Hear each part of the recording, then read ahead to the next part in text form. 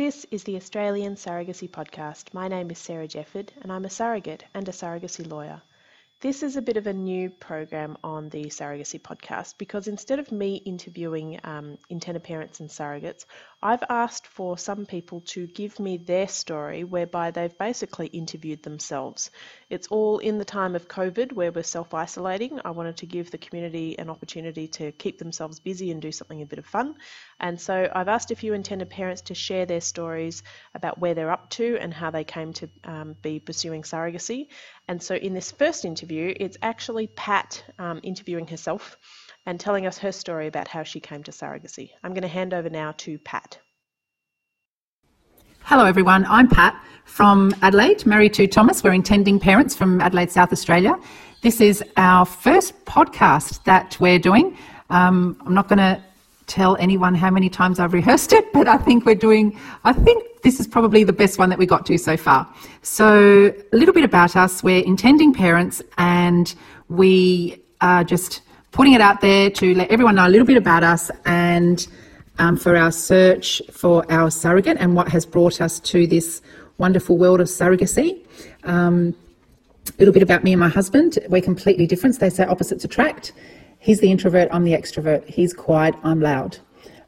Thomas doesn't talk much, but when he does, every word he says counts. So I'm just going to get him to say maybe a few words. He's not shy, he just doesn't talk much. But he's very, very smart man. Hand it over to you, Hus. Just pretend you're on radio. Nobody can see you. All right. Hi, my name's Thomas. I'm Pat's husband. We've been together for nearly 20 years now. My wife and I are thankful that this group is available to allow us to have the opportunity to have our family. We hope that through this podcast we can offer encouragement and strength to all involved in this wonderful journey. And everyone's journey is different though, but we all have the same ultimate objective. Oh, Thomas, you had me at hello.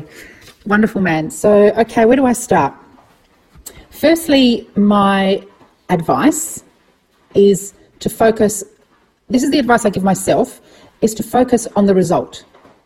Focus, focus, focus. Every day, I know it's a hard road and I know a lot of us what we've been through, but I just think, one day we're going to hold our baby and I just need to focus every day. That's what I say to myself. It's going to be hard. It's like a difficult mountain that we're going to climb. But once you get to the top of that mountain, the view is just going to be ultimately the best view ever. Don't ever doubt this won't happen because it will. It may take time. If you're lucky, it may be just around the corner, but it will happen. And if you doubt yourself, like the good old rule in a shopping centre, the customer is always right. And then when the customer is wrong, refer to rule number 1. This is exactly the same. If you ever doubt yourself, go back to what I said in the beginning, focus on the result, because we will all get there. It's a journey where all of us, we're on the same road. Some of us are in the beginning, some of us are in the middle, and some of us are on the end. But we're all wearing the same shoes and we're all speaking the same language because we all understand each other. So my journey, where do I start? I did IVF. Well, firstly, I was probably in my mid-30s and I thought this is a great time. Let's start a family. I'm a woman. I can get pregnant because that's what my body's supposed to do. My body didn't come to that party. So off to IVF we went. I lost count of how many IVF cycles we did. I tried about 3-4 different IVF specialists. They all had different means of what works best, what medication to put me on. And my body was non-respondent to IVF stimulation. So I never got to the point where I had egg pickup or egg collection because my follicles were too small. They needed my follicles to be at a certain millimetre size, and I never got to that point. So after about possibly 8-9 years of doing IVF, and I lost count. In the end, I'd count how many times we did injections and how many cycles and how many months we had breaks. And in the end, I just stopped counting because it just felt like it was forever. One of my fertility specialists at Ashford said to me, you need to look for donor egg. And that was like something just slapped me across the face because I thought, I'm a woman, I should be able to do this, but I can't. So I then changed fertility specialists because I thought, let me get a second opinion. We went to Fertility SA and I had Professor Norman and we just clicked from the word go. He just understood me. I don't know whether it's because I actually have MS, multiple sclerosis, and I'm in a wheelchair. So his wife has MS as well. So I don't know if that's the reason we clicked, or I just adored him. Like, he was just a grandpa. You just wanted to hug him. And so he helped me. I started the IVF process again. And so eventually we chose donor egg, and I joined Egg Donation Australia, and we met the most wonderful woman who allowed us to start our family, Denise, and she's a part of our family now. So Denise did a IVF journey with us. She did a cycle, and the first cycle we got 19 eggs, and I did a fresh transfer back on, would have been, I think, about October 2017, I think it was. Yes, in October 2017, we did a fresh cycle, and I got pregnant straight away. So everything was great. We were happy. Did the scan. There was a heartbeat. So everything was perfect. So come to about 19 weeks pregnant, my body was struggling a little bit with my MS, and I was severely constipated because of all the medication. And so then we ended up going into hospital. That was would have been about 50 days. I don't know, probably about February, March. Yeah, probably about February sometime. I was about 19 weeks pregnant. So went into hospital. I was in hospital for 52 days. And the only problem I had, I was part of a high-risk group because I had a problem. The main artery that goes from the placenta to the baby is normally flat. Mine was coiled, which I have been told is perfectly normal in pregnancies. What it does, though, it creates low birth weight. So the baby's born small. And they said, everyone reassured me that don't worry, once the baby's born, once it starts feeding, they plump up and they get nice and chubby and beautiful, so that is not a problem. So while I was in hospital, every week, once a week, every Thursday, I was having a scan. So the first week, the scan would be to measure the baby's heartbeat.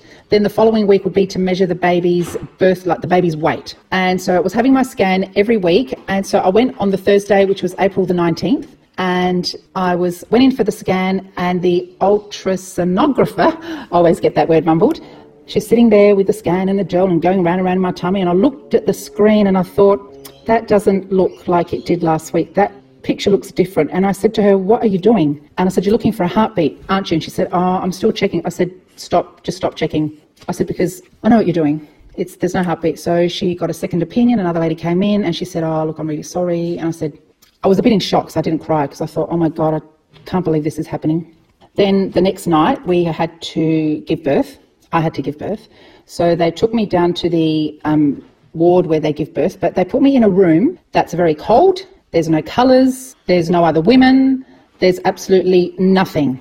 You're just in a cold room because you're giving birth to a stillborn baby, and you can't be around other women that are giving birth because you might hear the baby cry and that will upset you.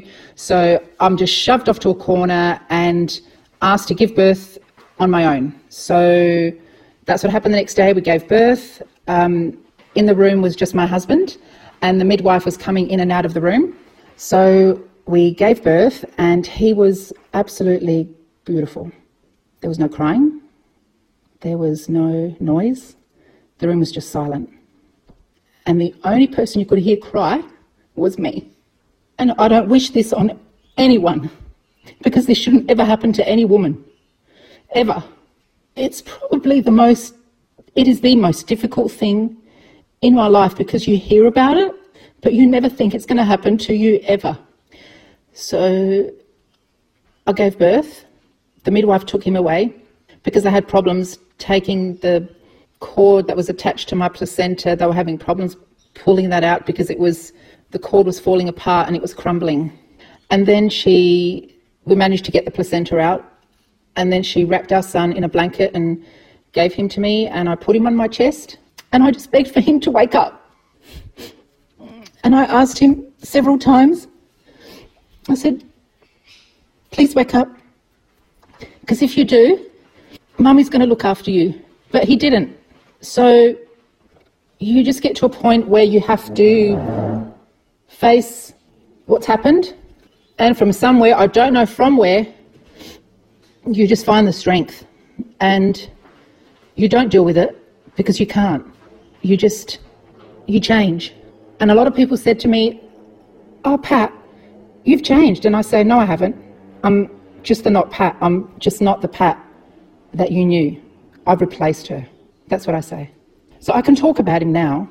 I was a mess, and you try for so long and you think everything is going so perfect, and then this happens and you think your whole world just crushes and you just become, you just crumble. You don't have a choice, you just crumble. And then you've got so many people around you that you don't want to worry because you think of their health. And I was thinking of the health of my parents. So I had to pick myself up. I had to be strong for everyone. I had to be strong for my husband, had to be strong for my parents. And I just thought, you know what? Get up and face this on your own, face it head on, and whatever you've got to do, just get up and just do it. The sun will shine tomorrow and it's another day. So, okay, we've had a loss, but we're going to deal with this. And that's what we did. We talk about him. His godmother, Lydia, which is the love of my life, this woman has done everything for me. She still buys him presents. It's Easter, and she's still buying him things because I don't want his memory to ever vanish. He's a part of our home. There is something in every room of the house that represents him. And it's so important for us to keep his memory alive. And I know when we have a child, I'm going to teach our child or let our child know that you did have a brother, and I want him to know. I want him to know his memory and show him photos, and that's really important to me. So, and when we do have our child, like I had plans with our son, Treasure, and I'll explain to you how his name came to that, we would definitely, our child will know and have complete knowledge about how they were conceived and how they were born, because that to me is very important, very important. We had counselling with egg donation, and so you discuss this in counselling, that how important it is to make the child aware how they came to, how they were conceived, how they were born. And I think that the child has a right to know.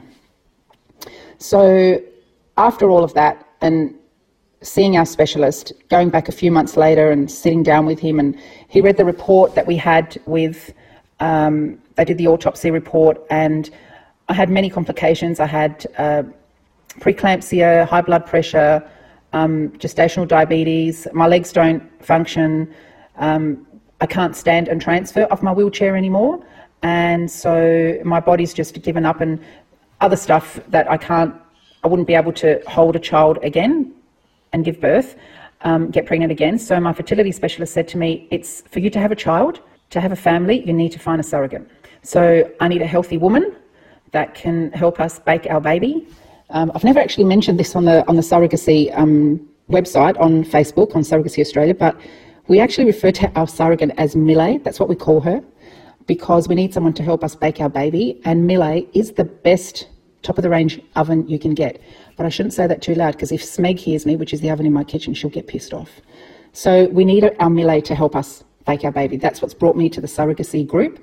We need someone to help us have a family, and I hope somebody finds us and wants to help us have a family together. We are open to a surrogate being anywhere in Australia. We love travelling. In 2006, I went to New Zealand with my colleagues at Optus, and it was about a 7-night stay in Queenstown. It was the best holiday I've had because I love the snow. I could walk then. I was skiing. I did everything. And it was just fantastic. We walk on really high mountains, and we absolutely loved it. So after Queenstown, I then met my husband in Auckland, and we stayed in Auckland for 10 days. So I flew to Auckland by myself, drove to the hotel by myself, and then drove back to the airport the next day to pick him up. And it was like I was in Melbourne. Auckland reminds me so much of Melbourne. Everything is just, that's why we love Melbourne. It's like our home away from home. We love to travel, but when we travel, I need to make sure that everything is there for me and I have access for my health. So Melbourne is easy because everything is set up. We stay at the Crown Towers. Our host, which works for the Crown Towers management, Henry, we've become like almost family friends. So he books the room for me. He comes and visits us when we go there. We catch up for coffee when we go there. So what they do is they provide me a room. They move the furniture around to suit me with my wheelchair and my lifter, and they accommodate me for every need I have. And so Melbourne is just, I feel safe being there. And if I choose to go to Sydney, we do the same thing. And you just need to speak to the hotel, and hotels can be very accommodating. You just explain to them what you need, and everyone is very helpful. So if we found a surrogate that's interstate, it would be I don't like to say difficult, because anything that is difficult, I try and overcome it. So I try and make the best out of every situation. So I may not be able to physically walk or wheel myself into your house because my wheelchair may not fit through your front door. But you know what? Let's meet up at a place that's between my house and your house, and we can have coffee, or we can have dinner, or I'll take you out to dinner, or I'll take you for a lunch date, or let me choose a place where I can feel that it's safe for me to meet you somewhere and it's convenient for you to meet me somewhere. And so I make the best out of every situation possible. So if I did meet a surrogate, or if we found a surrogate that's interstate, it's not an issue or a problem, like I said, because I would find a way to fix it. So if you need help with your children, I would pay for someone to babysit for you if that's what you needed. I would organise meals to be delivered to you if that's what you needed. So everything my legs can't do, my hands and a phone call will fix everything, because that's what I do here. I have help from everywhere. If I don't have the help, I organise the help and I get things done. I get everything done. I'm never left without. And our surrogate will never go without. Not to show off, but she'll probably be the luckiest surrogate in Australia. That's our journey. When the time comes and we find a surrogate, I'll probably faint and fall over, but that's what I think. I know everybody on Australia, Surrogacy Australia, we all want the same dream. We all want to pair up with a surrogate, have our families, and everyone just to be happy and create wonderful relationships. I've made some beautiful relationships through this whole journey, through Egg Donation Australia. I have met some donors, I've met recipients, I've met women that were previous surrogates, and I've made long-term friendships with a lot of them. A lot of them have been to my house. We've gone out to dinner, we've gone for coffee, and the friendships have been amazing. So I just encourage everyone, like I said, don't give up. Just don't give up. We have days that are shit. We have bad days. Like, a lot of us have days where you think, today's just a real shit day, like a shit day. But you know what? Your shit days is somebody else's good days. That's what I think every day. When I'm having a bad day, I just think, you know what? Be thankful, because your bad day, Pat, is somebody else's fabulous good day. And there's always someone worse off than me. So getting back to knowing a bit about us, as I said, we're from Adelaide. My husband is in the medical sector. I did work for Optus, but I stopped work because I wanted to have a family. And then really I had to look after my health. So I became am I classified as a homemaker? I'm not sure. But I cook and clean, and I love cooking. I love cooking, and I love cleaning my home, and I love having friends over. I love going out to dinner. As much as I love cooking, that's how much I love going out to dinner and having somebody else cook for me.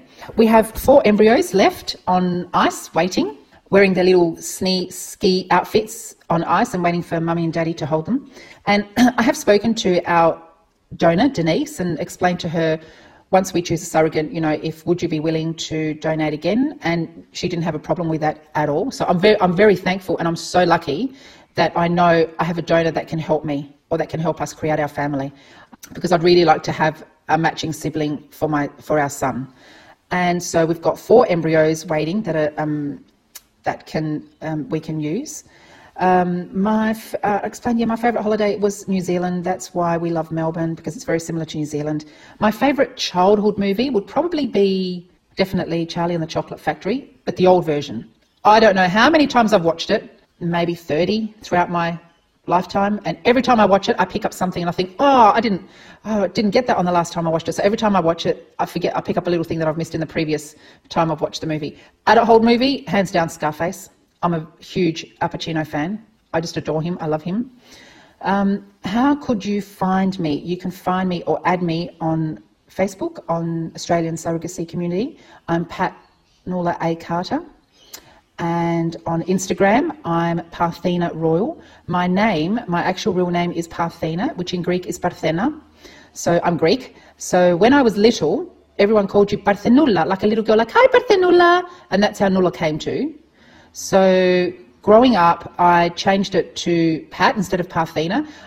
I was not embarrassed by my name, because Parthena in Greek, or Parthena in Greek, means virgin. So my cousins are like, you can't go to school and call yourself virgin. Like, you're going to have to change it just to Pat. And that's how, and it just stuck with Pat. But then when friends found out that my name was Parthena, a lot of my Australian friends just call me Parthena. A lot of people call me Pat. A lot of people call me Nuala. So when I went onto Instagram, I thought, I'll just go Parthena71, taken. I'll just go Parthena 1971, taken. Let me try _71, taken. So I thought, okay, so one of my nicknames is Diana. because I'm obsessed with the royal family. And I just adored Diana. I actually met her when she came to South Australia many years ago in Children's Hospital. So that's why I thought, oh, royal. I'll just type in Parthena Royal. No one had it, so that's how I got Parthena Royal. So you can add me on Instagram or follow me on Instagram. You'll probably just see me cooking, because I love cooking, recipes, and every time I cook I put stuff on there. Or if there's something beautiful, I'll add it on there. Or if I think this is great to share, I'll add it. I'm not much on Instagram, but now that we're in this crisis, with this madness, what's happening around the world with this coronavirus and, you know, staying home, keeping safe, I'm just on social media a lot more. And I think it's fantastic because we're interacting and we're keeping active. Even though we're not seeing each other, we're still connecting, we're not disconnecting. So we constantly, with family and friends, about twice a week we have a Zoom where there's about 9 of us, 10 of us, and everyone's like screaming and yelling and talks over each other. But I think, yeah, that's a typical Greek family. So it's really great that even though everyone is interstate, spread around Australia, we can still have that contact with one another. And I just think it's wonderful. I love having the Zoom contacts with the surrogacy group, and hopefully we're having another one this Friday and Saturday night. So that's a bit about me. And what else can I say? We're hoping to find our surrogate, and you can message me anytime, talk about anything. You can be an IP, you can be a surrogate. Honestly, I'm open to help anyone, any questions you may have. I try to remain as positive as I can, be as honest as I can, and it's just any intending parent listening to this, be yourself. Don't try and hopefully think, I wonder if I'll do this, if they'll like me better, or I wonder if I act like this, they might pick me, because in the end, whoever you are, that's what your donor or your surrogate is going to love about you. The person that you are, just be truth to yourself and keep positive, and you don't know, this could happen before you know it. Like I mentioned, a couple of weeks ago, I think it was, it was last week, we had a Zoom group video chat, and I said, do you know what, it's like the surrogates have their full license, and the intending parents, we've got our learners. We sort of don't know we know what we're doing, but we sort of think, oh, let me try this, and let's try this, and then along comes the surrogate. She knows what she's doing. She's been there before. She's had a baby before. She's given birth before. She's carried a baby before, and she knows what she's doing. So she just needs to grab hold of our hand, walk with us, and share our journey, and just teach us how to slowly get to the position that she is, and one day we'll have our full license as well. But I just wish everyone to keep safe in this sea of madness we have at the moment. Things will get better. They're getting better every day.